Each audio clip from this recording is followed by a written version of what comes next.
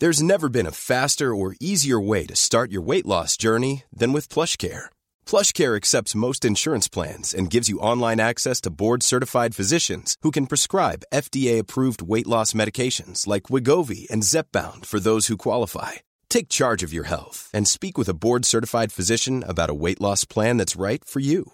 Get started today at plushcare.com/weight loss. That's plushcare.com/weight loss. plushcare.com/weight loss. Thank you. Next! Okay. First things first, your exes should be blocked. You know, acknowledging the good things and moving on. We're not about bad vibes here. Are you relationship experts? No. My pants were wet. It ain't even about BDE anymore. It's about thank you next energy, yeah?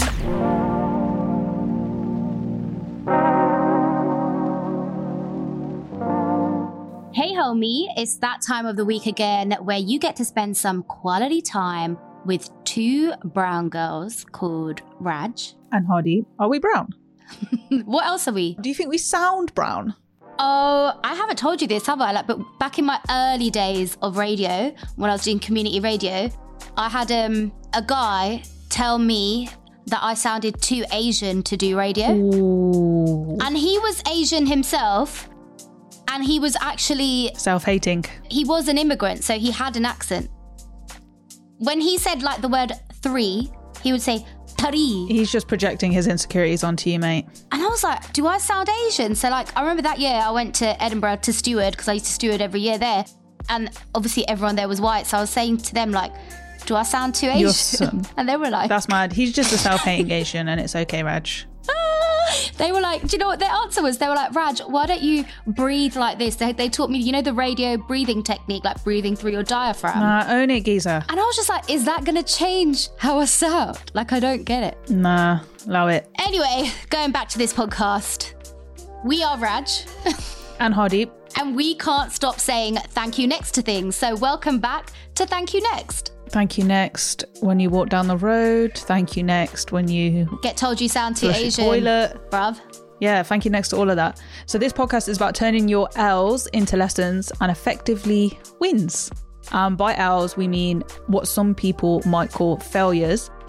Like this week, I ordered a load of shit from Nasty Girl, ended up returning most of it, but I learned in the process how fucking fit I am. I was like, whoa, you look so good. I think I even sent you a picture. Yeah, you did send me a picture. I've got it. I've saved it. Might post it on our stories. Is that cool? No, you won't. No, you won't. All right, here we go. Anyway, so we take our L's, we reflect on them, see if we've learned anything, and we say, thank you, bloody next.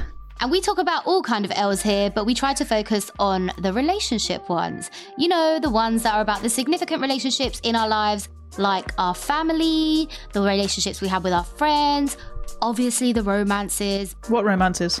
Yeah, I don't have a romance right now. Like, if you want one, if you want to give me one, give it to me. Give it. You're more than welcome. The relationships we have with our neighbours. I don't talk to my neighbours. I don't know if we've discussed this before, but anyway. My DPD delivery guy, the Uber Eats guy, you know, all the important stuff. We're going to talk about that neighbour thing one time. We're going to have a lesson about neighbours. And housemates, roommates, all the rest of it. We're going to do all that. Housemates, you can't get away with not talking to your housemates. Oh, no, I did actually. When I first moved to London, there was a lady who didn't talk to anybody. And I'd see her in the corridor and she'd just pass you. I was like, okay, cool. Thank you. And it's not just all about us. We want to know what you want to say thank you next to. So email us, send us a voice note to hithankyouNextPodcast@gmail.com. And follow us on socials for all the bants, all the convo. And obviously you can see what everyone looks like. We're at Thank You Next Pod on socials. So last week, Raj was raving on about Promising Young Woman. She properly sold it to me. How did I sell it to you? What got it for you? Anytime you recommend something, it's good. This episode is dedicated to the lessons that we have learned from this film. And Raj, I'm glad that you brought it into our lives. So before we get on to Promising Young Woman, we're going to chat about shit that went down this week. And this week, someone got in touch on our DMs and, you know, she told us a lot of stuff that she wanted to say thank you next to.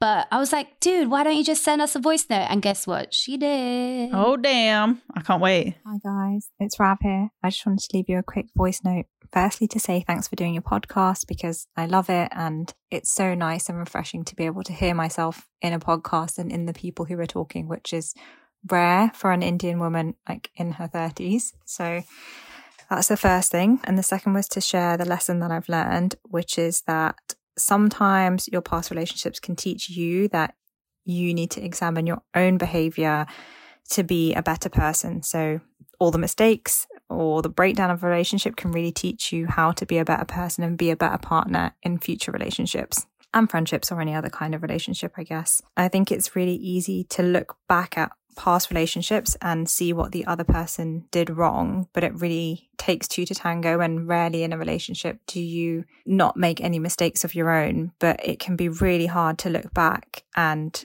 realize that sometimes you've been making mistakes that have caused or at least contributed to the end of a relationship.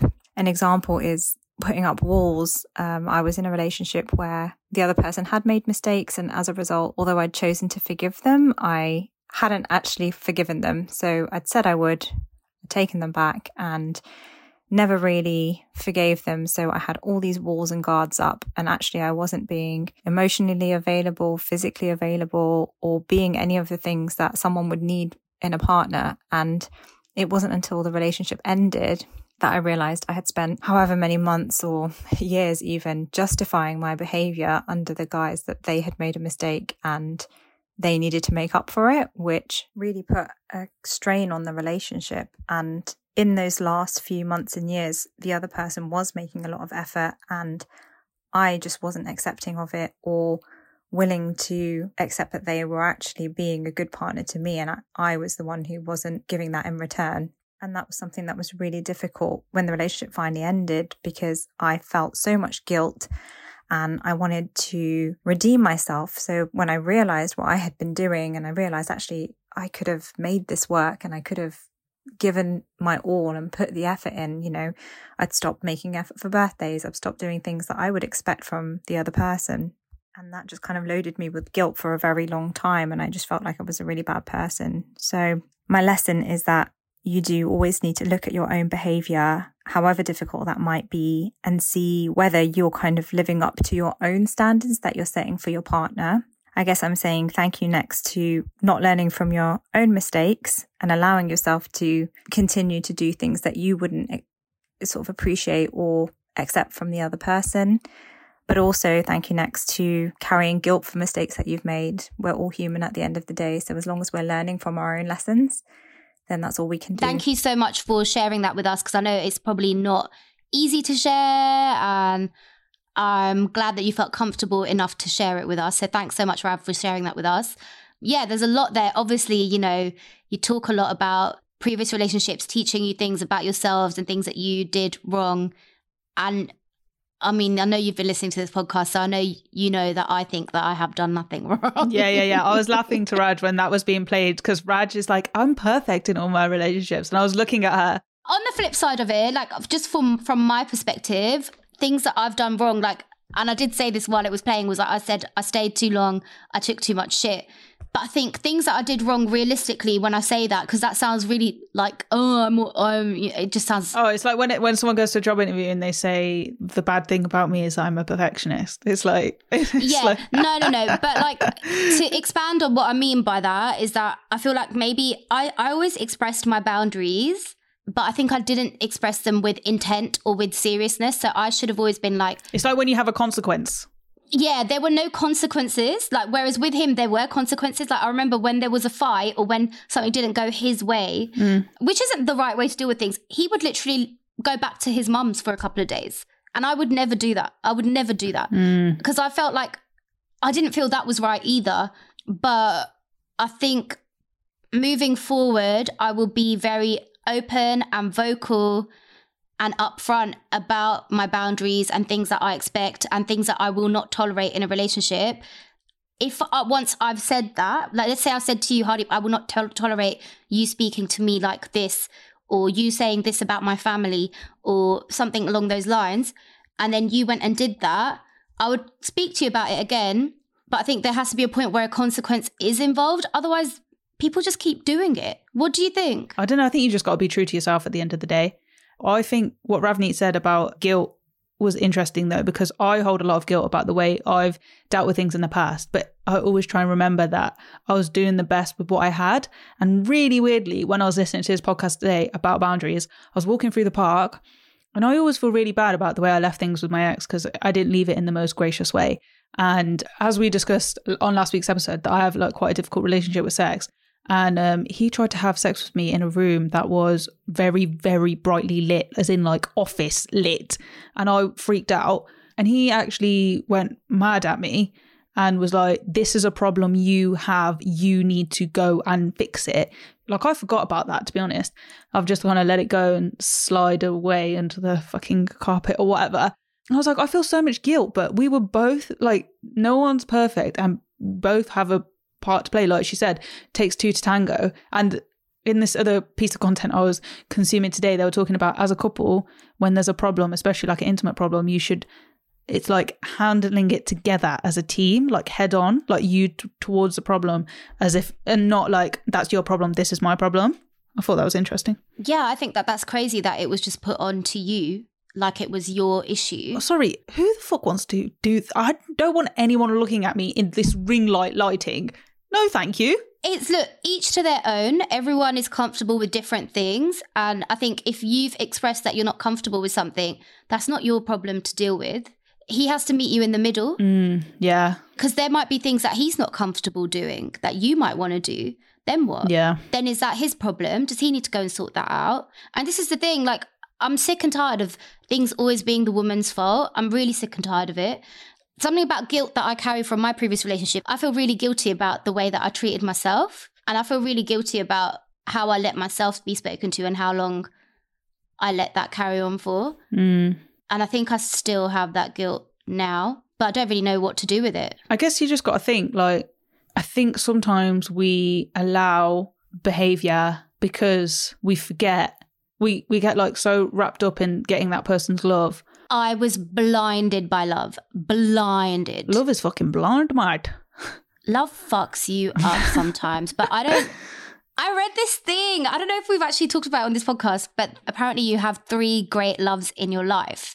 And the first one is like a teenage kind of love, like a sweet love, like a high school, like something silly, and you would have broken up over something silly, or maybe you look back on it now and it seems silly, or maybe it was real, who knows, right? And the second love is a toxic kind of love. It's a love where you stay too long, a love where you have to endure a lot and things are really difficult and it's really difficult to make things work.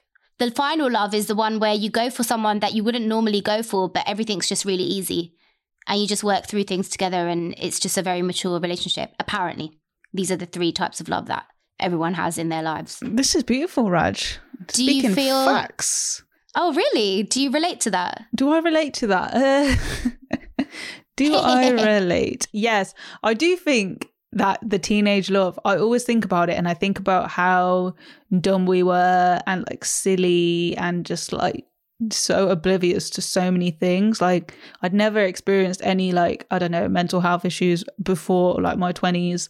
Nothing was really going on. And yeah. Dippe, you know what I did in my teenage love, yeah? I actually tried to have a serious relationship with a man who had Ho 1, Ho 2, Ho 3, Ho 4, Ho 5, Ho 6, Ho 7 stored in his phone. You would never do that now. All my guy mates who were also his mates were like, Raj, don't do this. Don't. And I was like, no, I'm going to do it. I'm going to do it. What did you think in your head? Were you like, oh, I'm going to be, what did you think? I was just like, nah, this is, all of that is bullshit. This is real. I'm real. You know, it was like a J-Lo flex. Yeah. And that was around the time of that song as well. So I'm just kind of like, it's not even that you get into dumb situations. It's actually you do dumb things. You know the situation about, you said about staying though, like your situation of staying was like a couple years. I have a situation of staying which was like a couple months, but I don't think the duration even fucking, like, obviously duration matters. It can make you feel guilt or worse or shame or whatever. But I feel like when you know you're like out of alignment and you fucked it, like, you know, you feel it, you know, no matter what the time is, it's just like you feel like let yourself down. The longer it is, the worse things get, put it that way, because the longer you're spending in a situation where you already have doubts within a couple of months, if you've done that for a couple of years, imagine what you've allowed yourself to tolerate during that time. And the stories that you tell yourself that to make you think it's okay. It's also the stories they tell you. Because, you know, it's not like, if it was all completely shit, I would have walked away a lot quicker. But there were times where it was great and I believed that there was hope. But it was like, you know, you always say to me, breadcrumbing. It was very similar to that kind of a vibe. But I was being breadcrumbed with good experiences. But most of it was shit. It's like enough to keep you around. Yeah. But still, yeah. What a depressing way to start the podcast. No, we're going to talk about hope. We're going to talk about hope now, though, ain't we? We're going to talk about hope. But before we talk about hope, I did want to talk about this post that I saw on Instagram. And I know we've always, when we started this podcast, one of the first lessons we shared with everyone was you have to take time out after a heartbreak to heal yourself before you move on. Which I feel we're both doing. I feel like that's where we're both at. I actually fully think I'm ready for another relationship, but it's only going to be with someone that I'm really super duper interested in. It's not going to be with like, oh, you're here, I'll go on a few dates with you. I'm not doing that. But here we go. This is from Rising Woman, which I thoroughly recommend any of you follow if you're into spirituality and relationships and empowering yourself. Go for it. So this says the truth about waiting to be fully healed before you enter your relationship. It says there are certainly times when it's wise to spend some time solo and nurturing your relationship to yourself. We must be mindful of the idea that we need to be perfect to be ready. We heal our relationship patterns in relationships. That's why if we wait until we're fully healed, we'll never be in a relationship. This is interesting because quite regularly I say to Raj, I don't know if I'm ready. I don't know if I'm right there yet. And I don't know if I said it to you on the podcast, but I remember saying I have to read the book on attachments before I start dating again. I was like, that's a requirement. I was like, I have to. Okay, then take this for me. Then it says there's a big difference between entering a relationship slowly with intention and actively avoiding relationships due to past hurts or the belief that it could never work out or that relationships only cause pain. Relationships are always going to bring new layers of our psyche, patterns, and wounds up for healing, and that's okay. You wouldn't say you need to have all the information in the world to like go on a lunch date with your friend, would you? You wouldn't say, oh, I need to be really, really good at. But I mean, you do get the people who are like, let me look at the menu first. Let me do this. How am I going to get there? What route am I taking on TFL route planner? But you wouldn't like read 20 friendship books before you go and, I'm not saying it's the same, 20 friendship books before you engage in another friendship with another human being because you got burnt once. Like, oh, here's one about attachments. When we believe we need to remain single so that we don't lose ourselves, this is actually a call to heal our attachment system. We're designed to attach to others. Connection is a primal survival need. I know that because COVID, for example, which I fucking hate talking about, the whole thing about like social isolation, I just think mental health is more important sometimes, like in some cases. And not going and seeing people and hugging people and touching, you spending time with them. I don't care if it's fucking computer ain't going to do the same shit as going for a walk with your mate or whatever.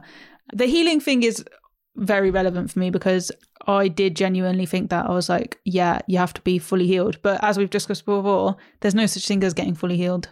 This is what this just says. So another thing it says is there's no such thing as being fully healed, as this stems from the idea that you're broken and you need to be fixed to be worthy. There's always more to learn, but you don't need to do it alone. You don't need to be perfect to be ready, and neither does a potential partner. The most important sign of all is willingness. Willingness to try on new ways of being and communicating. Willingness to be self-aware, accountable for one's own mind and emotions. Willingness to put in effort to make the relationship a safe, energizing, and flourishing place for you both. The other thing is, going and doing all this research theoretically about relationships, reading about them, talking to people about them, becoming aware of different ideas and books and theories and stuff is great. But if you're not actually applying it to a person and being tested and not tested, but, you know, like coming across things that you need to work on or fix, it's just theoretic. It's like you doing your driving test without actually driving a car. I kind of realised that. You're just doing the theory. It's like just having your theory and like trying to drive a car or whatever. Yeah, doesn't make sense. I agree. And I think, to be honest, how do you know when you're fully healed? Because I said to you a couple of months ago that I was fully, totally healed. And in all honesty, I don't know what that means. I think what I meant by that was that I'm ready for a new relationship, right? Oh, she's ready. I've been ready. I've been ready for a long time, but obviously there's no one here that wants to have a relationship with me, so that's fine. No one here. I mean, no one that you have chosen. You want it to sound like it's my decision. That's fine. I like that. I appreciate that. No, I want it to be your decision. No, it is your decision. It is your decision. It is my decision, but there's no one. So that's lovely. That's me. We have this relationship. You know? Yeah, right. But what I was gonna say is, like, last week I kept having dreams about my ex, and I was like, ew, why? What kind of dreams? Am I having sex dreams? Just horrible. No, just horrible ones. Like, I was out somewhere and then he saw me and he was following me around trying to chat to me. And then there was another one where he was like, I'm going to make it work with you. We're going to make it work, blah, blah, blah. And I was like, oh, I'm running away. Get me away. So I woke up thinking, why am I having dreams about him? Am I not over it? But did you go and Google what it meant then? No, I was like, I'm not going to do. I don't want to get involved. I don't think having dreams about someone is an indication about you being or not being over them. I literally just think, sometimes, say if I think about one thing for 1 second in the day, I could then have a dream about it at night. I just think it's our thoughts and the way shit goes. I don't think it is that deep. I don't think it means you're not over it. I remember I was treated really badly by someone I didn't even really care about when I was in sixth form, and I had dreams about them, same dreams for like a year. That doesn't mean like I secretly love them or want to be with them and I'm not over it. It's just, no. Yeah, I don't know. But anyway, let's move on from me. So we've decided now that, we don't need to be fully healed, etc., etc. Like, what does fully healed even mean? What does it look like? What does it sound like? But Hardeep's told me earlier this week she's going to try something new. I did something really funny, actually. So I was talking to someone, we were hanging out, and then I actually brought up, I was like, is there a vibe? Like, is there a vibe here? I think we've both like flirted in the past. And then they were like, yeah, maybe. And then I shit myself, ran away. I was like, no way. Absolutely not. And then, wait, what was it? Why did you shit yourself? I ran away, I'd say, because, we've got a relationship that I don't want to damage. So when I changed my mind, I messaged and I was like, I am open to opportunities and romantic opportunities with this person. And then I messaged back after with like a little star and I said work opportunities, just to like style it out and act like I didn't. Wait, you messaged that person to say you're open to opportunities for romance. And then you said work opportunities. Yeah, I just had to like bring it back. So what was said back to you? He knew what I was saying, I think. No, actually, he didn't. You know what? He didn't know what I was saying, actually. I had to spell it out. I don't know what language. How did you spell it out? What did you say? He was like, you said work opportunities. And I was like, yeah, that was obviously a joke. I was trying to like style it out and make out. So where are we at right now? What's going on right now? See, I'm going to see what happens. You're chatting to someone and you've let them know that your intent is to be open for romantic connections. Yes. So you've actually followed Mark Groves' advice. Have I? Yeah, because you've let him know your intentions. Yes, I finally listened to Mark Groves and I'm trying and I'm noticing things. I'm noticing that I'm looking for a reason to run away. I'm trying to make scenarios up, like looking and any reason to run out the door, I'm looking for it. And I know that I'm not saying that's a good thing. I've recognized that that's what I'm trying to do. But that's about being self-aware. So that's part of your healing. Yeah, So you're already healing more by doing this. Do you see that? There you go, mate. There you go. Guys, so we have a new stance on this. You can't be fully healed. Like, don't let the thought of being fully healed hold you back from a new relationship, because you will heal as you move forward into this new relationship. We'll see what happens. I'll give you any fun updates. If I finally pop my cherry again, I'll tell you straight away. She'll send me a video, mate. You wish. Thank you.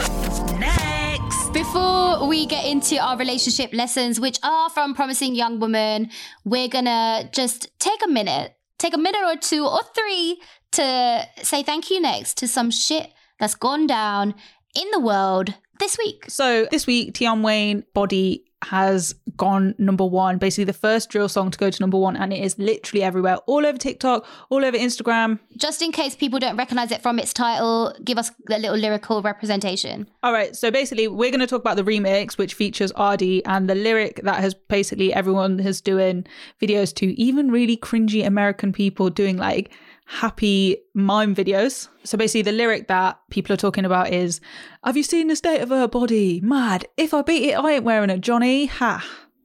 That's the ad-lib. And yeah, so it's gone viral. The song's number 1. People are chatting about it and making videos. One thing I want to chat about is, how do we actually feel about that lyric in the remix? I'm going to say it's definitely the most popular because it's like standout and people have reacted to it quite a lot online. My first reaction is quite mixed. When I first heard it, I was quite triggered because, I mean, I've had this experience, the negative consequences of this experience. Yeah, so it happened to me, and honestly, like, it's definitely got to be, hands down, one of the worst times in my life where I actually could not get out of my room for weeks. It's really sad, isn't it? Raj?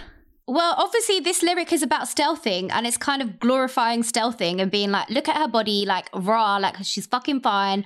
I ain't wearing a condom when I'm in her. Also, just because she's fine, that means you're not going to wear a condom. Is it about stealthing, or is he saying, I want to have her babies? I don't know what he's saying, yeah?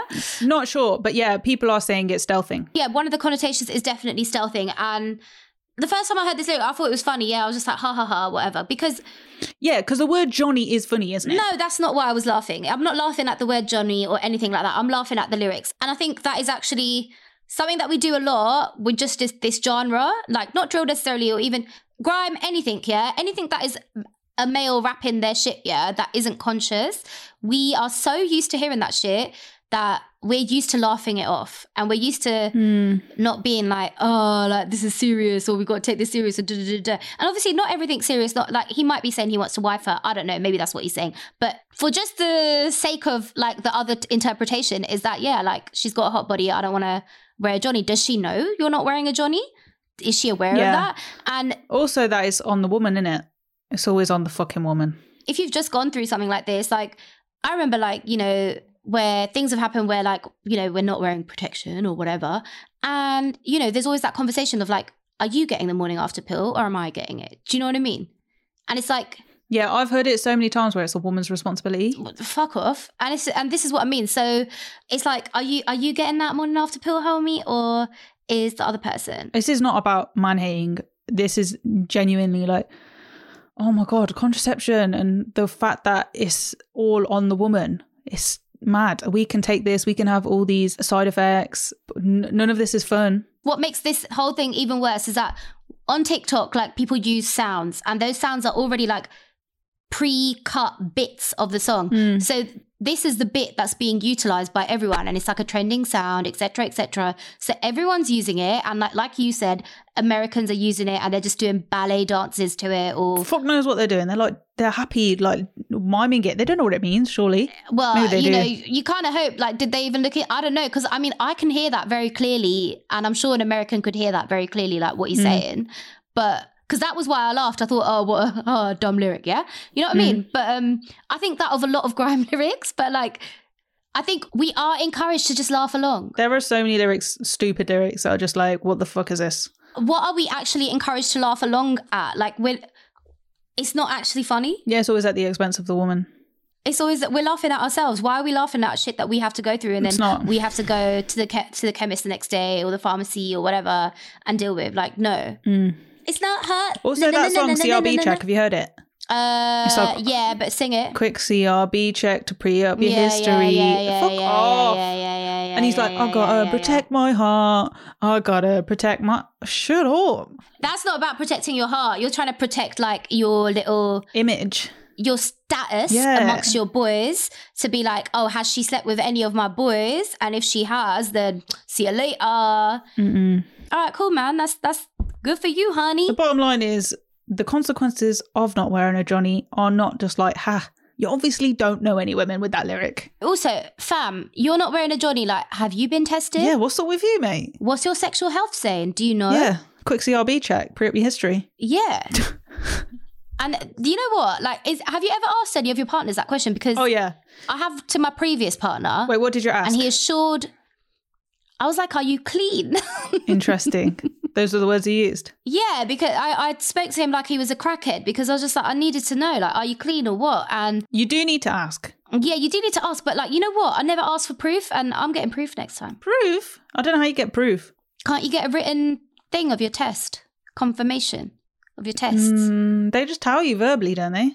I want something in writing. Okay, well, we'll get them a little private doctor down to see what's going on. No, I think it's normal to ask. Sometimes I just say, I think it's kind of jokes as well. Not, I don't think STIs are jokes. It's so funny. But like, it's not like something that's really bad or like really shameful or whatever. So I don't see an issue with being like, he had an STI. So just, or do you have any right now? Like, I'm not having sex, so I guess maybe my opinion would change. Who knows? Anyway. What are you saying thank you next to? I'm saying thank you next to men making jokes about contraception because it ain't a fucking joke, mate. It ain't a fucking joke. Thank you next. We mentioned earlier that this episode is about one of the most earth-shattering revenge movies ever made, Promising Young Woman. So this is an official spoiler alert. If you haven't seen the film and you want to watch it without any spoilers, please come back to this episode once you've seen it. It's currently on Sky Cinema if you want to watch it, and Now TV. I actually told Hardeep to watch it for free on Now TV by signing up for a 7-day trial subscription. Now TV, don't come for us. Don't come for us. You know, I watched it, and as soon as I watched it, I went and cancelled my membership. I was like, I ain't letting these shits take my money. Now, before we get started, we do want everyone to know that this film does deal with sexual assault, and we are going to be discussing the sensitive subject matter of the film, as well as our own experiences. So if you think that this one might not be for you, please feel free to listen to any of our other episodes instead. So we said last week that this film is a movie that every man and woman should actually see. Hardeep, before we get into anything, you've seen it fresh. Like, obviously everyone heard what I thought about it last week. What are your thoughts about this movie? You kind of understand that the character is going to have, it's like loads of little stories and little perspectives.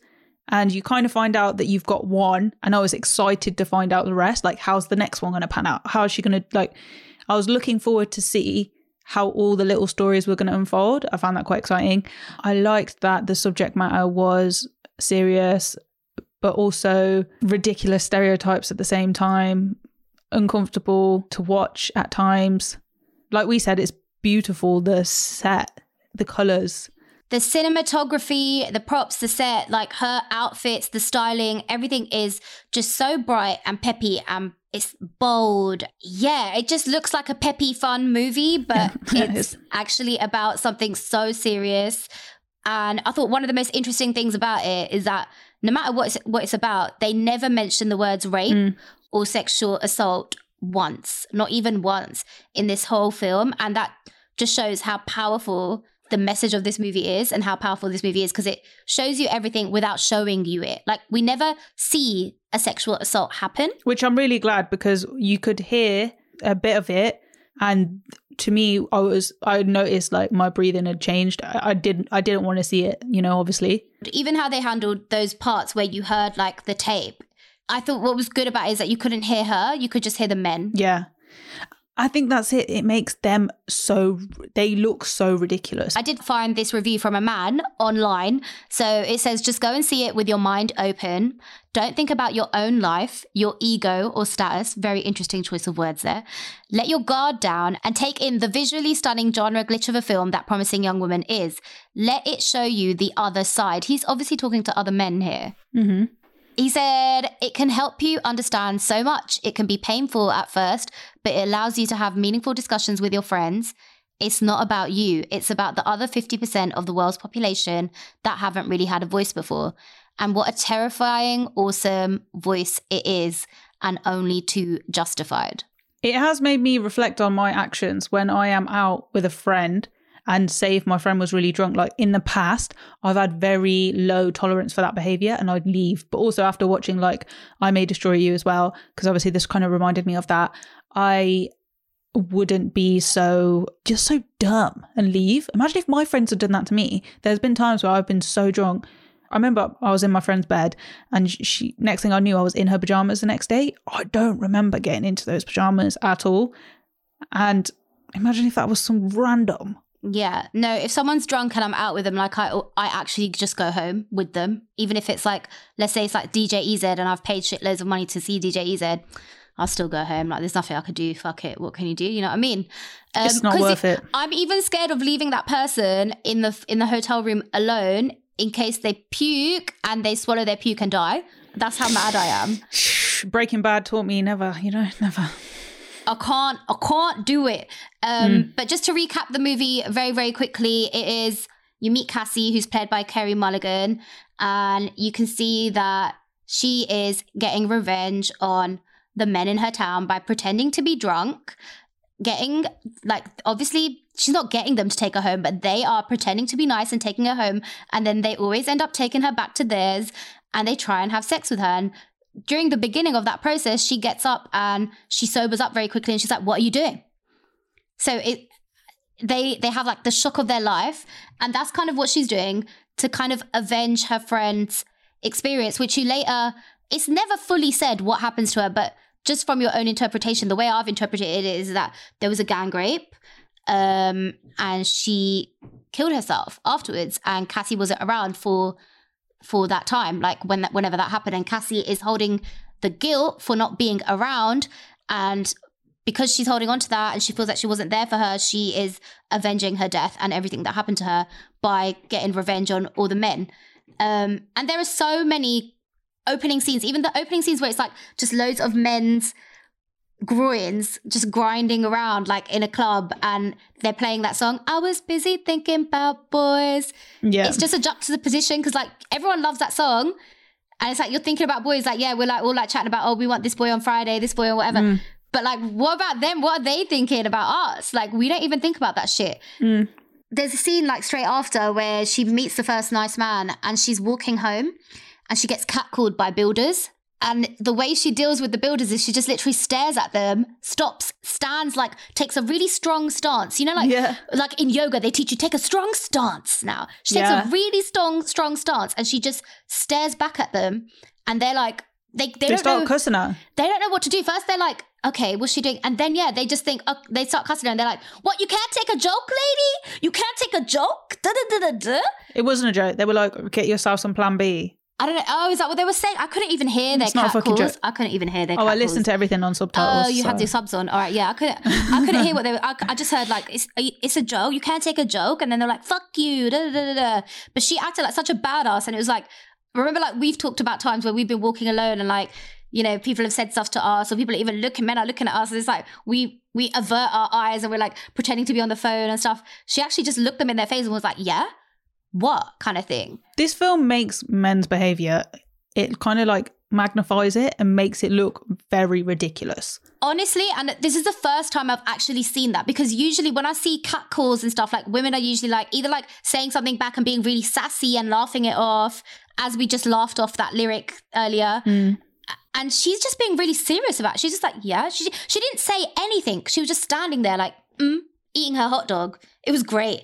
With the ketchup going down her hand. Because the way that shot started, the ketchup was on her leg. So it's like, did she kill that guy? You're like, is it blood? But then you see she's eating a hot dog and the ketchup is falling. And I just thought, it's playing with your emotions constantly, this movie.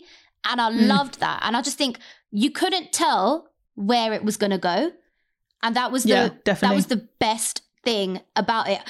Next thing's next, you find out that she's dropped out of college since this incident happened to her best friend. She was in med school. She's no longer in med school. She's working in a cafe. And by day, she works in a cafe. By night, she avenges all her friends', issues and goes and does all this stuff to men. She doesn't do anything violent to the men. She just scares them. Yeah, she's playing with their mind. Which is a very ballsy thing to do. Like, she literally goes into their houses, pretends to be drunk. Actually, she's not even really playing with their mind. She's just showing them how ridiculous their behavior is by pretending to be drunk and then being sober. She does scare them off because she says to one of the guys, she's like, I'm not even the worst one out here. There's one of us out here who does this, who cuts men's dicks off or something like that. She said something along those lines. So she's scaring them so they don't do it to other women. Yeah. So she is actually trying to like stop this from happening to other women in her. She's like Batman. Basically, she is. She's fucking Batman, yo. Like, they need to make a superhero movie with Carey Mulligan in it now, like after this. The turning point of the movie is when she actually meets this guy who wants to date her, and she ends up giving him a chance, only for her to find out, like he went to uni with her, that she knows all of that, blah, blah, blah. But she finds out that he was actually involved in the incident, not for raping her friend, but he filmed it all. And then that's where things take a turn. One thing about this, though, is my housemate walked in when I was watching it and he absolutely hates it. He thinks it's trash. What is it that he hated? I don't think it's anything to do with the actual merit of the thing. It's just the people involved. He's not a fan of the way that they're all middle class, whatever. Yeah, but that shouldn't be a problem because this stuff happens to all women, including middle class white women. So for him to kick up a fuss over that, it's like, but she's still a woman. Like that was all intentional because, you know, when obviously at the end, we're just going to say it now, she dies. I was reading up some interviews from Emerald Fennell and she actually said that the power of a young middle-class white woman who's dead is so strong. The police pay more attention to dead white women, right, than dead black women, dead Asian women, anything, right? And they wanted to utilize that because that was why in the end, when she died, the police paid so much attention to her death because she was a white woman who could have been a promising young woman. Do you get it? Mm-mm. So it's interesting that someone would look at this and just be like, oh, but it's just about a white woman, like da-da-da-da-da-da-da. I think he was just being a bit of a hater. What he was saying to me as well is that it's like nepotism, like her dad works in the industry and that's why this has happened and it's been like so easy for her or whatever. There have been people who have said that and suggested that Carey Mulligan shouldn't have played this role and that it almost wasn't believable that she was playing this role because she's not hot enough to play this role. And they actually, it was either Variety, but it was one of the reviewers and he basically wrote that because Margot Robbie produced this movie, that Margot Robbie should have played this character instead of Carey Mulligan because that would have been more believable. That's so insane. How dare somebody say that? But it doesn't matter. It doesn't matter. I've seen guys stalk anyone. So I just think it's really interesting that people are kicking off that Carey Mulligan's cast in this or Carey Mulligan has a career, etc., etc. But I thought she was excellent in this movie. No, I agree. I don't think at any point I was like, oh, this is unbelievable or anything like that. But you know the whole title, the film's title is called Promising Young Woman, right? Mm-hmm. So there's loads of theories out there about this title being a reference to this case of this dude called Brock Turner in the States. He's a Stanford student and he was convicted of sexual assault and intent to rape. Despite being convicted, he only spent 3 months in jail, which isn't a long time. Mm-hmm. And every time the press wrote about him or did like stories about him, he was referred to as a promising young man. That makes me sick. And they also say it in the film when they're talking about the case, the main guy who's basically involved in the incident in the film, and the dean of the university says, oh, you could ruin a man's life. Like, it's like the value of their life is so much more. What? There was an interview and they actually put that point forward to Emerald Fennell in an interview, and she turned around and said that the only time that a woman is called a promising young woman is when their life is over. Yeah. And I think that the last time I kind of remembered that happening was when, you know, the girl who got abducted in London this year. That is how she was described. And I think that's crazy that like when men do something wrong, like let's say they've shot someone, let's say they've murdered someone, let's say they've gone on a rampage, they've done all this stuff, they get called promising young men. But literally a woman can only get that title when her life is over. It's our expectations of our like ideas of what women are, though, innit? When we do something bad, like if a woman turns out to have done a really bad crime, it's so much worse because it's like, oh yeah, she's meant to be a loving motherly figure, a nice woman. And when it's a man, it's like, yeah, that's okay because that's expected because he's a predator or whatever. We're expected to forgive men for doing all of that stuff. Like we're meant to be like, oh, it's okay. Like let's rehabilitate him. Let me rehabilitate my fist in your face. You know what's crazy is that didn't even click for me. But if you think about the way that they've used that title, if you knew that, you knew what would happen at the end. You would see it coming, right? That's mad. I didn't know this until we had this conversation. But yeah, I've never heard a girl be called promising. And never. And you know what? I just think, why haven't I ever been called a promising young woman before? I've been to uni, I got my degree, I got my job, I did this, I went into the industry that I set out to go into. Why has no one ever said, she's a very promising young woman, darling? It is very clever. Why hasn't? It is very clever. Do I have to die for you guys to call me that? I'll start calling you every episode now. And when people say describe Raj, I'll say, Raj is a promising young woman. When we write our press release for our podcast description, we're going to write... no, people think we're dead. Raj and Hardeep are two promising young women. I'm pretty sure someone's probably described us as that in the past. No, they really... Trust me, they haven't. They really... No one said, oh, she's a very promising young woman. Why didn't anyone write that on my school report? She's a promising young woman. Thanks, but next. We're going to get into our lessons. So one taught me... Not all women have your back. Boy, this was a big one. Notorious B.I.G. It was very big. So in this film, obviously the main character is a woman. There's loads of guys. And when she discusses the case of her friend with an old college friend and also the dean of the college, who are both women, well, there was part of me as a woman that I was like, oh, they'll get it. They'll understand. They'll listen, or they'll have some empathy because they are women. And it was shocking how both of these women actually were so reluctant to help or to discuss the issue. They were kind of like trying to sweep it under the carpet or act like it wasn't such a big deal. That happened ages ago. Oh, I don't remember.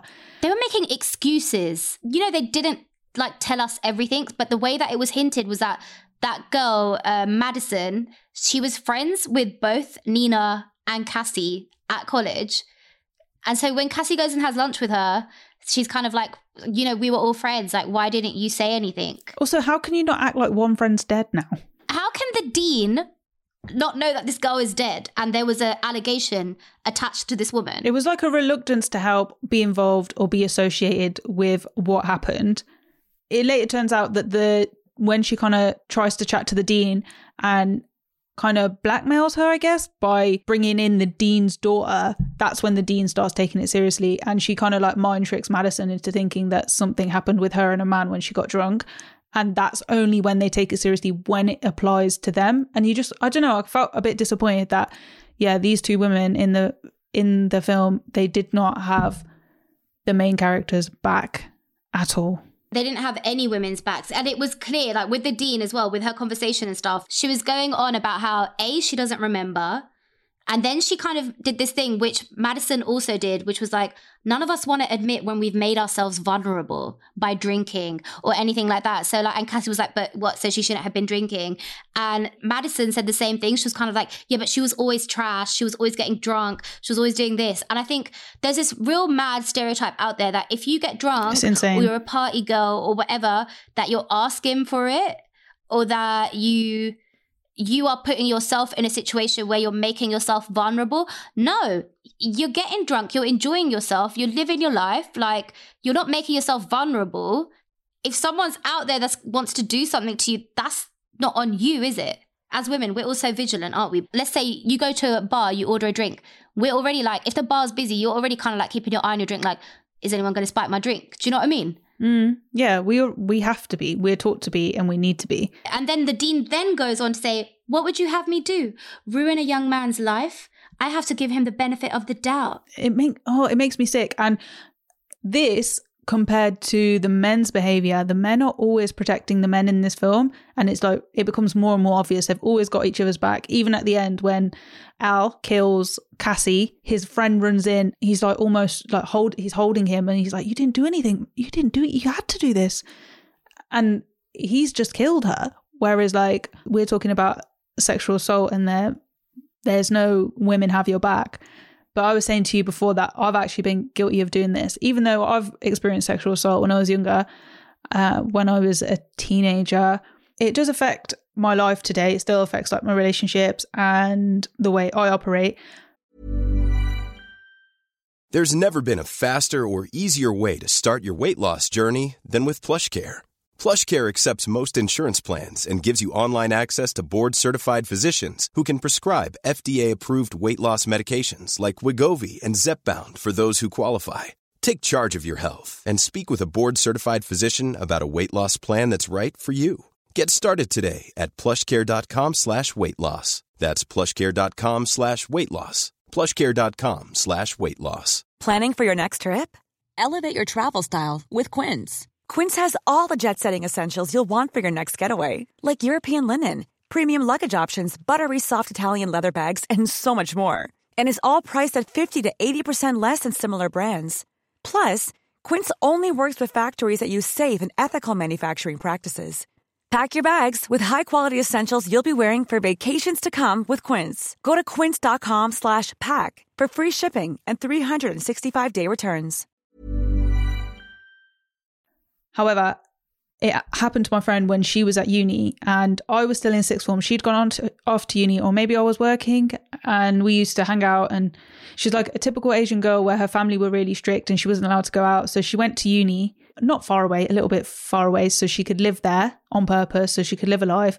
And I was all for it. I was like, yeah, mate, do it, live life, whatever. You know, I wanted her to live a great life. And she started like acting up a bit, in my opinion. I was quite judgmental back then. I'd say she was getting drunk all the time, going to places like buying dresses and then returning them the next day after she's worn them once, to the shop with like alcohol dripped down it.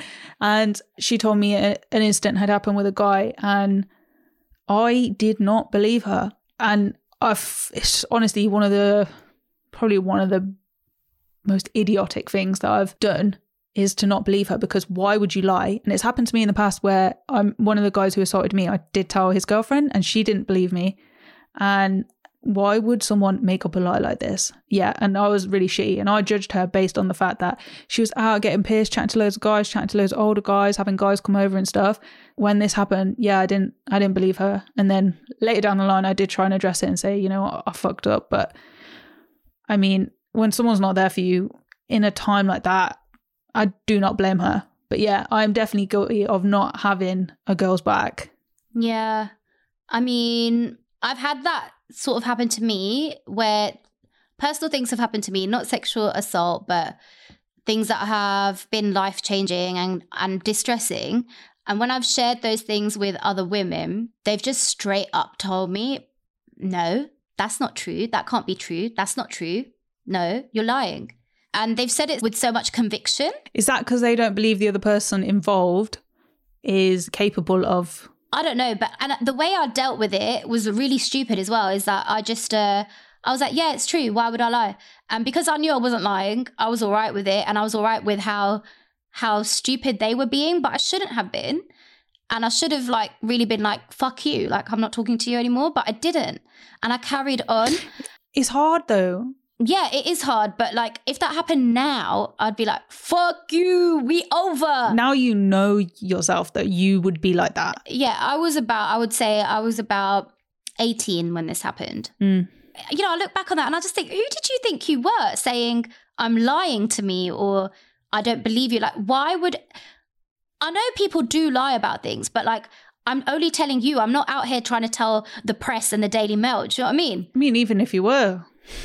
No, but I'm confiding in one person. Like, it's different if I'm telling like a massive bunch of people, but I'm literally telling one person. Like, come on. I think it's really sad. I'm really glad that this movie has kind of covered that aspect, that it's like we're always the first to be like, not all men, guys, not all men are rapists and not all men are assaulted, like not all men are this. But this film actually addresses that not all women are your girls. Not all women are going to believe you when you confide in them about something that is serious or real to you. And not all women are going to support you and have your back and raise their voice for you on your behalf or anything like that. They're not. And you'd think that a woman like a Dean, especially like the casting in this film is so smart because Connie Britton typically plays really likable characters. Like, she's previously been in Nashville. She's in this other show, I think it's like a ambulance and 999 show. And then she's in that Dirty John, right? So I was really excited to see her because I was like, Rayna James, Nashville, woo. And then it was... Even I was excited. Yeah. And then it was just like, oh, you're a dick in this film. You're a dick. You're actually like, a bitch. And I just think it's just... This film has got the balls to tackle all of those subjects head on, to be like, it's not only the men that are dicks, women can be dicks too. And I think sometimes we're, you know, as women, we don't like to admit that. We don't like to be like, yeah, you know, you get girls out there and women out there that say those things. And it's important as well that, like, you know, you've come on the podcast today and you said there was a time where I acted like that and I didn't believe someone. It was down to as well, like, I used to get all the Asians from the Midlands. We all know each other. Oh, do you? Yeah, everyone from the different school, you know, the Asians at the next school. And there's a lot of talk. You chat to one person makes up a rumour about you. and reputation and shame was a massive thing. I thought my value was being a virgin. I really did. I thought that was so important. I literally thought it was so fucking important, and obviously it fucking is not. But yeah, I feel fucking shit about that. It's probably one of the dumbest things I've done, not being there to support your friend when she's going through something that is absolutely horrific, and not believing her. Do you see where that all came from? Your value being a virgin and all of that. That's all come from everything that patriarchy and Asia, especially Asian patriarchy, has told you. 100%. It was definitely Asian people, because there was not really many Asians in my primary school, but as soon as I got into secondary school, I got labelled a slag in year 8, and that really, from older kids. Why? I don't know. I was quite mouthy. I'd chat a lot. I chat to a lot of people, but I was just talking. So that made you a slag. Wow. Even so bad that... Is this what the Midlands are like? This is what the Midlands are like. There was this one DJ who... Shut up. Honestly, there was this one DJ who was way older than me, like 5 years older than me, who made up a rumour that I gave him head behind Clinton's, and that was like an ongoing joke that I gave him head behind Clinton's. He's like 5 years older than me. He's disgusting. Sorry, he's really disgusting. But I won't forget that. I mean, it's been a long time. And how old were you at the time? You're quite young. Year 9. He was saying these things about me. So year 8, year 9, you're about 14, 15?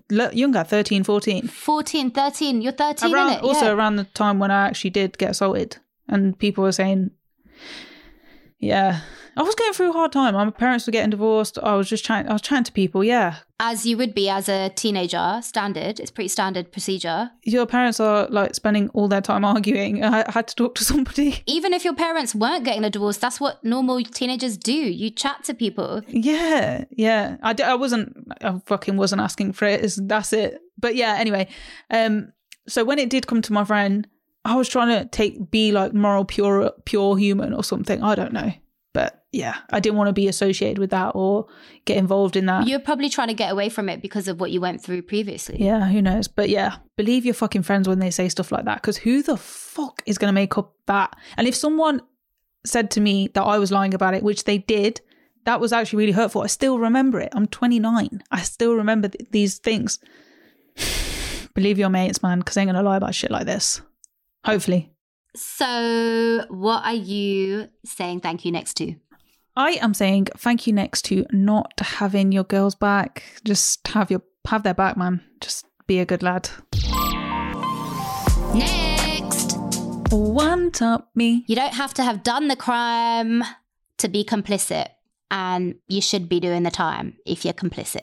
Tell me, Raj, because when we were talking about this, you were very passionate. Yeah, this goes back to, I think I have said this previously, but Madison had this video the whole time. She had this evidence the whole time. And with that evidence, had it have been around, you know, there might not have been a death, there might not have been a suicide, there might not have been a reason for another promising young woman to die. Because actually in this movie, 2 promising young women died, right?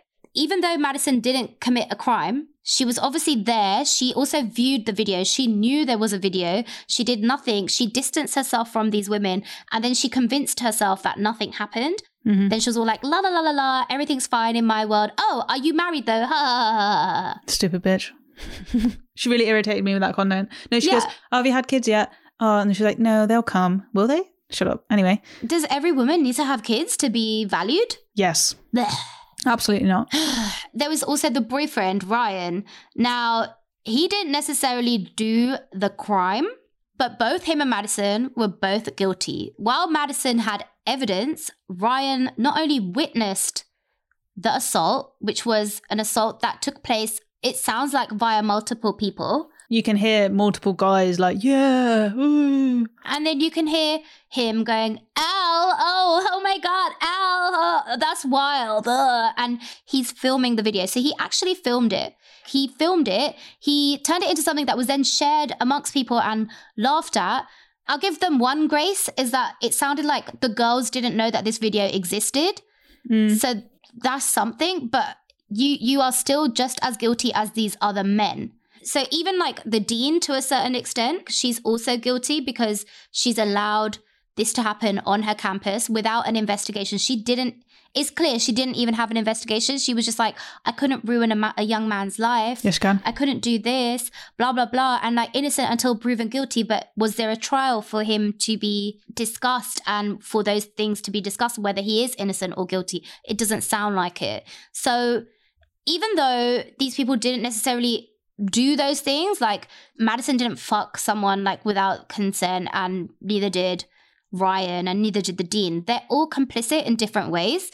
Ryan has this thing in his head where he thinks that he isn't guilty. He acts like he's removed a little bit. He knows about where the bachelor party is. Yeah, he knows where Al's bachelor party is and he's not there, and like he's not one of Al's best men, but he's still at the wedding. Yeah, and he still protects him at the end. Oh, the other thing that he does at the end is that the detective comes in to see him because he's the ex-boyfriend or the boyfriend, and he asks like, when did you break up? Okay, she's gone missing. And he's like, instead of being like, oh my God, like she's gone missing, he's like, what do you mean she's gone missing? Like, where is she? Blah, blah, blah. And then he's like, oh, she said she had a work trip. And obviously she's referring to going to the bachelor party.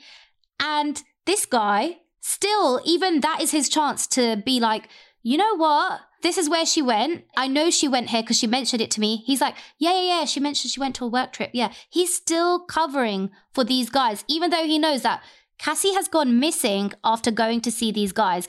What does that imply immediately in your head? Probably doesn't want to get himself in trouble. Dickhead. The other thing I thought was interesting is the fact that Copper comes in and he's like, you're a doctor, thanks for all the work you do. And also the fact that he's a pediatric doctor, so he works with kids. That's even more like fucked up. It's irritating how he responds. So when Cassie actually says, I know you were there kind of thing, he tries to be like, yeah, but I love you, as if that makes any difference in the crime that he's done. Or oh my God, when she confronts him, he says I love you like 3 times. No one cares. And this is another thing. Why do men use I love you as almost like a weapon? You know, like when you're playing a computer game and you get a life, you get a one. Yeah, an extra life. You get an extra life and it makes that noise like, I've got an extra life, woo. They use I love you like that. Like, hey, I've got an extra life, I love you. Give me your extra life. Nah. And he was almost doing that to her. And she was kind of like, no, like she wasn't having it. And then he goes and cusses her and calls her a failure. Which just shows that when you have a fight with someone and they turn around and start going for personal things about you, she dropped out of med school and then he calls her a failure. You really know people's true colours when you're in a fight. I can't tell you how many times that's happened. And I was so hurt by it, but I just thought, oh, he was angry. Mad. Nope. Has that happened to you? Has anyone ever reacted like crazy in a fight with you? No, I've done that to other people. Have you? Yeah. Good for you, man. An example of not actually doing the crime but being complicit in my own life is I had a friend who came to stay with me. We weren't that close, but she's a little bit younger than me and I felt like a level of protection of her. She actually only came to visit me so she could go hang out with another man. And she was in a relationship, but I didn't realise till after. Was she brown? Yeah. Brown girls do this all the time. Yeah, I didn't realise that she was doing it to me until after. Anyway, so she stayed at my place. She was like using, abusing it, coming back when she wanted, like literally late, going early and just hanging out with these guys all day and influencing people. And then her boyfriend started messaging me. Her boyfriend, who I don't know, I've never met, I just knew of him, was messaging me like, is she there? She said she was coming home. Then I contacted her and it turns out she told me she was going home, but she'd actually gone to stay at this guy's house.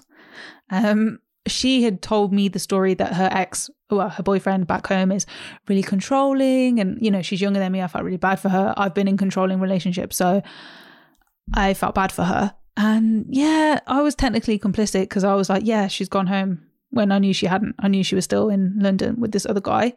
I don't know, but in this situation, is it my place to get involved and be like, oh yeah, she's still here? We were barely friends and she told me he was controlling. I was kind of like happy that she was getting on with her life and I didn't know she was with a man. I thought she was just with friends kind of thing. But I found out later that she was with a dude. Have you ever been complicit? I'm trying to think about that, but I've never really known someone that's cheated. You know me, I've emotionally cheated. Yeah, but I've never had to protect you for emotionally cheating. That whole scenario that you just talked about, it just reminded me of like, you know, when Rita Ora cheated on Calvin Harris. With who? And the driver basically took her to the other guy's place. Calvin Harris's driver? Yeah, have you not heard about this story? No. So when, oh God, I hope I don't get sued. I don't know. Anyway, so when Rhea Ora cheated on Calvin Harris, like she said that she was going away for work and the driver was meant to take her to the airport, but the driver actually took her to the other man's house. And then 3 days later, he picked her up from the other man's house again and brought her back to Calvin Harris's place. So I don't know how that's... The cheek of using someone's driver. I know. I don't know how that story got back to Calvin Harris, but I'm thinking it's the driver, right? So maybe he was complicit, but then he was like, I'm not going to be complicit anymore. And I'm going to tell Calvin about this. Yeah, but as a driver, you just want to do your job, do your thing. You know, you want to keep people happy, probably. You know, you don't want to be known as someone getting involved. If you are someone's driver and you're like almost like a part of their extended family, let's say you've been his driver for years. Oh, yeah. But drivers do hear loads. Drivers hear loads. Imagine. The amount of conversations I've had in the car when I'm like stressed. I know.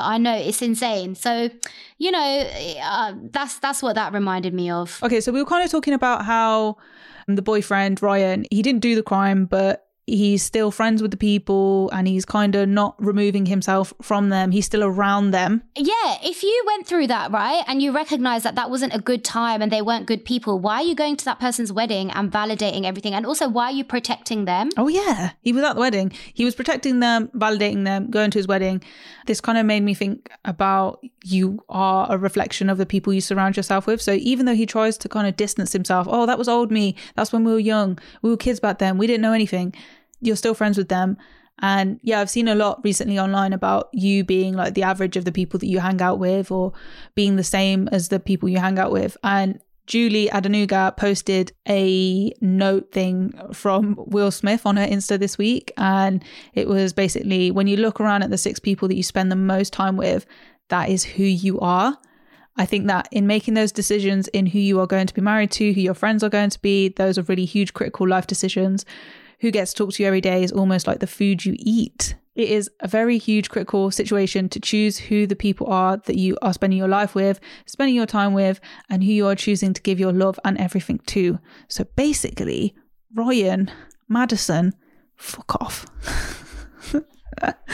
What's really dumb about this guy is that it feels like he's trying to be cool by hanging around with these other guys. Yeah, he's a loser though. He's actually so... Yeah. He's a dork. That's why he's not one of the best men. Do you get it? He's trying to be cool by association. That's why he was the one filming. Because he's not fully the guy that's going to go and do the shit, but he's the guy that wants to be cool by association with the guys that are doing the shit and doesn't care how far he will go to be cool by association. We were saying as well, like, have we ever done that? Have you ever noticed that you've looked around at the people you're with and maybe you're becoming like them? I know 100% while I've been hanging out with bitchy people, I can like kind of get sucked into that a little bit. Yeah. It's like more, it's harder to shut it down when you got like gossipy people around you. Have you found that? Yeah, I have. I've been around people who are very gossipy and like to talk about other people's business a lot. And as I'm getting older, I realize I don't really want to be having those conversations. I don't want to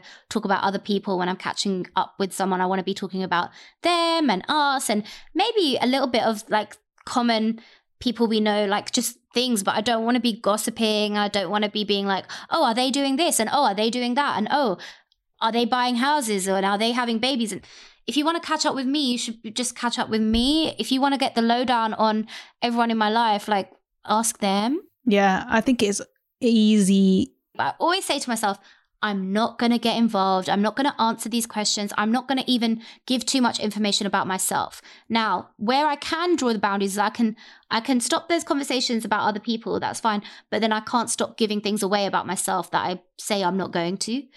And that really pisses me off. I was in a place before where I used to talk to a lot of people about a lot of things and I'd feel hurt quite a lot that, I don't know, people weren't giving me the same energy back. But I've noticed it's actually quite easy to not talk about yourself. I've only realised that in the last year or two since like lockdown, because there's so much distance now between us and people. There's only certain people that I will talk to about certain stuff. And then there's extended people where it's just like, you don't even know where to start catching up with them. So therefore you can just leave out so many things. It's actually so easy. And just to talk about other things, maybe like ideas, weather, places to eat. I don't know. I feel like when they're asking you very direct questions about things that you don't want to talk about, that's where people do that. I've noticed that but I always think I think, why would you ask me this is a very weird question to ask sometimes. Like, oh, imagine if someone come up to you and was like, oh, where does Hardy live? You'd be like, mind your own fucking business. Oh my God. People ask me things like that. That really annoys me. Comparison though, when you left school, it's always like competing with who's achieved what and blah, blah, blah. But we're all on so... I don't believe in that shit, man. People need to fucking just allow it. So what are you saying thank you next to? I'm saying thank you next to thinking that even though you haven't done the crime, that you're clear of it and that you're a good person and that you weren't involved. Like, you were involved, okay? The situation that I described, by the way, am I... Not really, because I feel like you didn't know each other well enough to be involved. The boyfriend tried to lure you into getting involved by calling you and being like, is she here? Is she there? I didn't message back, I don't think. Oh, wait, I said, oh, yeah, I did. My bad, yeah. He had his suspicions. That's my take on that. But, like, these are very different situations. I feel like if it was someone closer to you, like if I was cheating and my man was like, anyway, I wouldn't ever be cheating, by the way, and my man was like, oh, Hardy, is she here? And you were like, no, yeah, she is. She's in the shower. Then, yeah, you're complicit. Oh, wait. Imagine if you were cheating on your man. I would lie for you. I know you would, but you wouldn't have to because I won't cheat. I don't cheat, but anyway. What if your man was cheating on you? Would I tell you? Obviously I'd tell you, but I'd feel like you're not going to believe me because girls never. You need to tell. No. I would get a detective. I'll get proof and I'll go to that motherfucker. I'll be like, kicking the balls. Thank you. Next. So one taught me. The self-described nice guy is anything but nice. What do you mean, honey? We kind of got into this last week with Olivia Junqueira and... I've got to stop saying Junqueira. With Olivia Junqueira and Will King. And they actually told us this story about their colleague Naomi. She was out coming back from a comedy club and she saw this drunk woman and she was with this guy and he was, I guess, holding her onto her, walking her around. And they were like, let's go see what's going on here. Let's go see what the relationship is like with these two. And they asked this guy who he was and how he knew this woman. He didn't know her very well. And he was like, I'm going to take her home. And she was like, nah, I think we're going to take her home and we're going to get her to her friends or we're going to help her get home. And he was like, no, but I'm a nice guy. And then I think he got a bit aggressive or whatever, again, proving that he's not a nice guy. And then they found out that he had her phone as well. And he had turned her phone off. Like, why? Weirdo. Wheel. Mayday. Yeah, that was one example of like a nice guy. But I think in this film, pretty much every man that is doing something wrong is describing themselves as a nice guy. And the first guy that we see, and I was so excited because remember the first time I went into this movie, I didn't really know fully what it was going to be about. First guy I see is Seth Cohen from the OC, Adam Brody, obviously. And I was so excited to see Seth because I love Seth. Seth is my ultimate crush. Like, I love him to bits. And I was like, oh my God, it's Seth Cohen. Yay. And then I was like, oh my God, what's he about to do? Fuck. The casting team apparently went out of their way to hire actors who had played like wholesome, lovely characters to play these characters because they wanted to reinforce the idea that predators can be literally anyone. Predators can be that guy that you think is wholesome and cute in the office who opens the door for you and gets you water and, I don't know, offers you his charger so you can order your Uber home on a night out. They can be people who are friends to you, but they might be something else to someone else. And again, a very smart move. And it made that whole thing so much more shocking in the beginning for me as an OC fan. And, you know, statistically, rape or murder victims, like the perpetrator is usually someone that you know. I was just going to say on that note though, before that, it's interesting that you say that they are likable characters because I've not seen any of these people in anything else before other than Schmidt. But all these people, I believed that they were sleazy from just looking at them and seeing them. But straight away, I was like, you are disgusting. That is so interesting that they made that decision. I think it's very clever. And that's why Schmidt's in this movie, because Schmidt is obviously, everyone knows him as being Schmidt. He also actually was in the OC and he played a young Sandy Cohen in the OC. So Seth's dad, like when he was younger. So it's just like, yeah, like all these like characters that you would actually love, usually, all these actors that you would actually love. It starts off with Seth. He's like a city worker. He's there with two other city boys and they're looking at her and she's like drunk and she's in her city outfit. And they're like, oh, that's just asking for it. they have a conversation, don't they, of who's going to go and have a go, right? And I think before that happens, they're chatting about this girl and Seth all of a sudden diverts the conversation back to work stuff. Mm-hmm. So you think, oh, he's a nice guy. He's trying to divert the conversation back to work stuff. But in the end, he's the one that ends up taking her home. So the whole premise of him taking her home is, oh, how are you getting home? Where's your phone? Do you have an Uber? Shall we call you an Uber? I'll get you an Uber. So he gets her an Uber. And then in the Uber home, he's like, he can see she's wasted because she's like, I'm going to puke. I might puke. And the Uber driver's like, is she going to puke? And she's like, I won't. And then he's like, come and have a drink at mine. Like, mine is on the way home, whatever. And she's like, yeah, okay. And then he says to the Uber driver, and the Uber driver can see that she's wasted, yeah? They've just had the conversation, like, is she going to be ill? And the Uber driver's like, yeah, okay, just change the destination. Now, Which is mad. You do get some Uber drivers that are really woke and will be like, no, I'm not. I'm dropping her home. I'm dropping her to that address. But even looking at her, though, the last thing she needs is another drink. And then he gets a drink. Her drink is full to the brim. The cup is full. And his drink is like a sip. Oh, I didn't notice that. A sip. And then when he didn't even notice. Yeah, then when he sits next to her, he knocks it back like he's finished it. So she feels pressure to drink her drink. And did you see how close he was sitting to her? He was sitting on top of her. And then this is another thing. Now, I can't tell you, but men have actually used this line on me. You're so beautiful. And then they pretend that you've got smudged eyeliner and they actually touch your eyeliner to fix it. I've had that done to me. I thought it was legit, but that's disgusting. Men use that line all the time. It's probably because you don't wear eyeliner, therefore you haven't experienced this, yeah? What the fuck? It's literally a line. So when he did that, I was like, oh my God. And then he's like, gosh, you're so pretty. And it's like, just, fucking all the basic. She's wasted. She needs to go to sleep. Then he's on top of her and she's like, what are you doing? And he's like, it's okay. It's safe. You're safe. And he's like taking her pants off.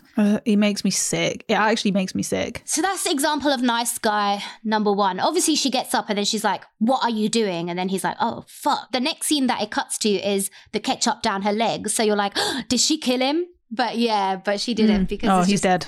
Hopefully. But that was like, so and even with all the lines, yeah. So Dippe, I'm going to get on to the next person that we wanted to discuss. That is the nice guys. So McLovin is in this movie.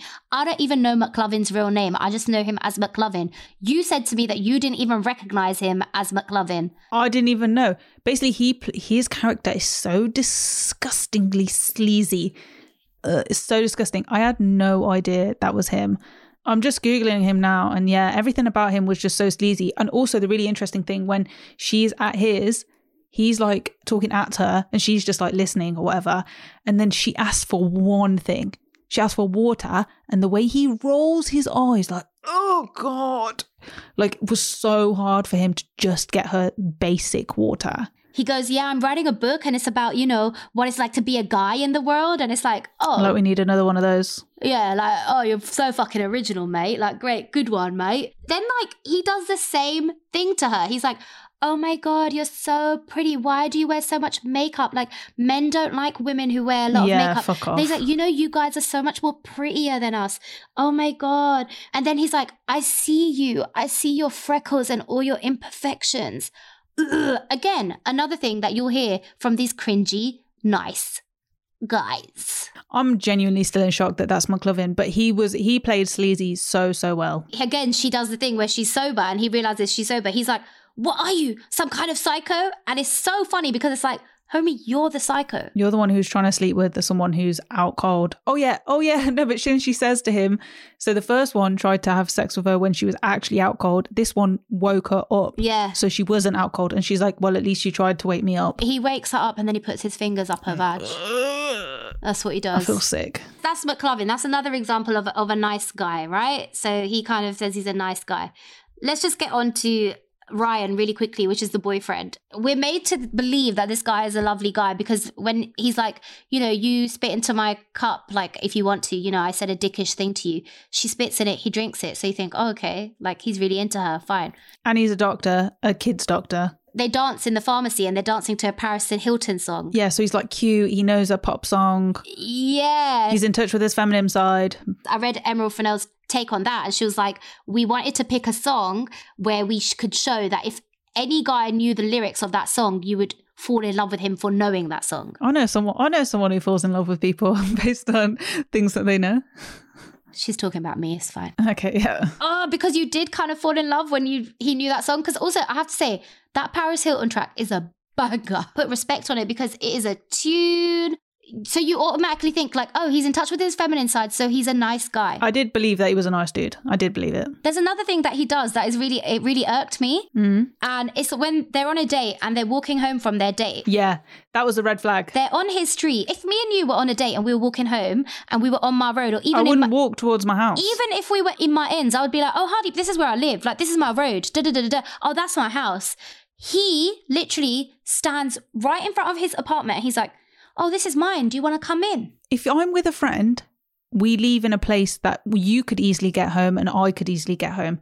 I wouldn't take you to my house and then say, oh yeah, we are at my house. So he knew what he was doing it. He's like, oh, what a coincidence. No, he planned it. And she knew what he was doing. She turned around and she walked away. And that was like the second actually red flag with him that she ignored. When she goes in to show him the video, she's like, oh, look at this. I wanted to show you this.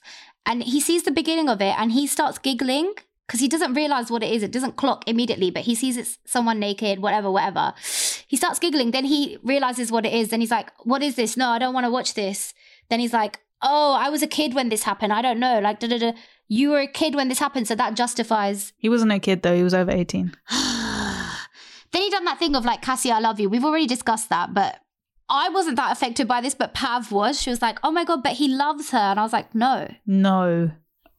I think Kelechi's actually said something like this recently. 2 things can be true at the same time. He can love you and he has also been complicit in this crime. Yeah. Those 2 things can be true. But does he love her? Because he straight away says, you're a fucking failure. The first red flag was the fact that he kind of cussed her for working in a coffee shop, despite everything she's been through. Mad. Absolutely insane. Before we get on to Schmitty, Al Monroe, when she goes upstairs in her nurse outfit to do her thing with him, he's like, oh, I'm a gentleman.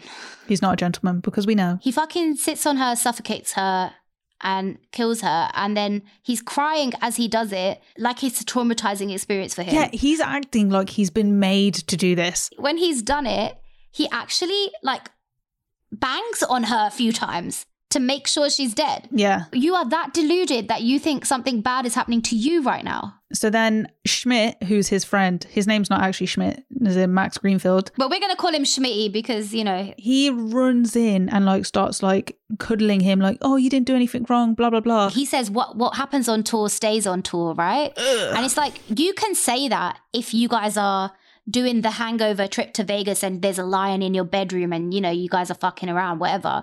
But you can't say that when you've killed a woman. They're so dumb. He immediately is like, it was an accident. He doesn't even know if it was an accident. He's got no idea. He doesn't even ask.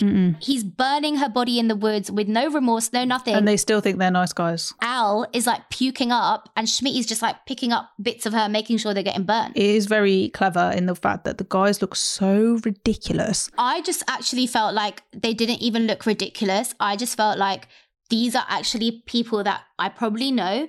These are actually people that I've definitely come across, because I've definitely come across the guy that is like, you're so beautiful, you got smudged, let me, you know, about my eyeliner and all of that. And it's just made me think, mate, if you want to kiss me, just ask, you know what I mean? Ew, just those lines that men use on women. And then the fact that you have to say you're a nice guy, like, my ex used to always say that to me. I'm a nice guy.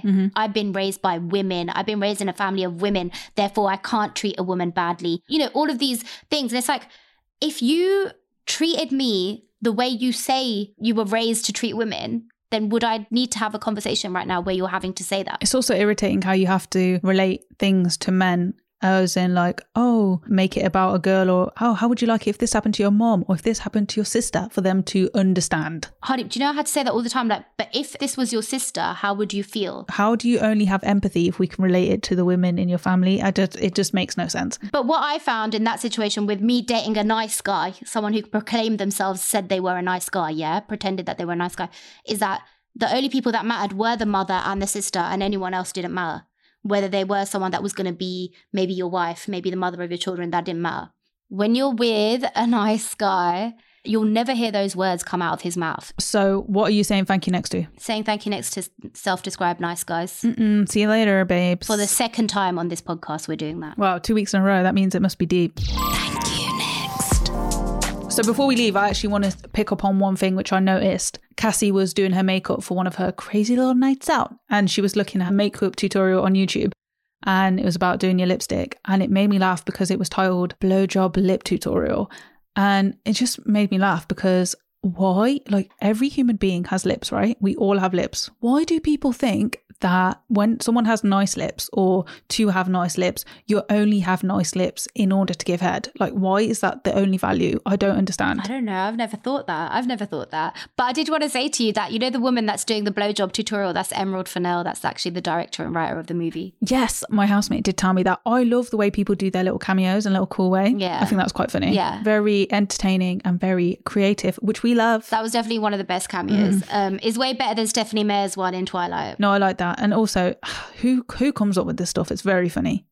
Yeah, imagine if a guy came up to you and he's like, oh, those lips are made for head. You'd be like, fuck off. I would slap him. I'd slap him. Yeah, I'd slap him. No one says that to me anyway, because I've got quite thin lips and I'm happy with my thin lips. I'm not going to get fucking lip fillers and whatever. And I have thin lips and they might not be blowjobbable, but I don't give a fuck. Thank you very much, patriarchy.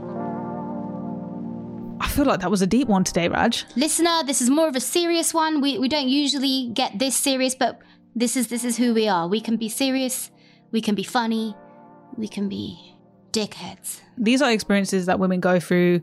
The whole film is about sexual assault, and we're not going to ignore it. You know, it exists. This shit happens. I really wanted to do an episode about this, and I didn't want to like push it on Hardy, but she said it to me herself after I had like said that thing about Promising Young Woman. So I'm really glad that we did it. Me too, and I'm glad I watched it. This episode comes out on my birthday, so I feel like it's great because it's like it's a representation of what I love. Guys, it's Raj's birthday. Yes!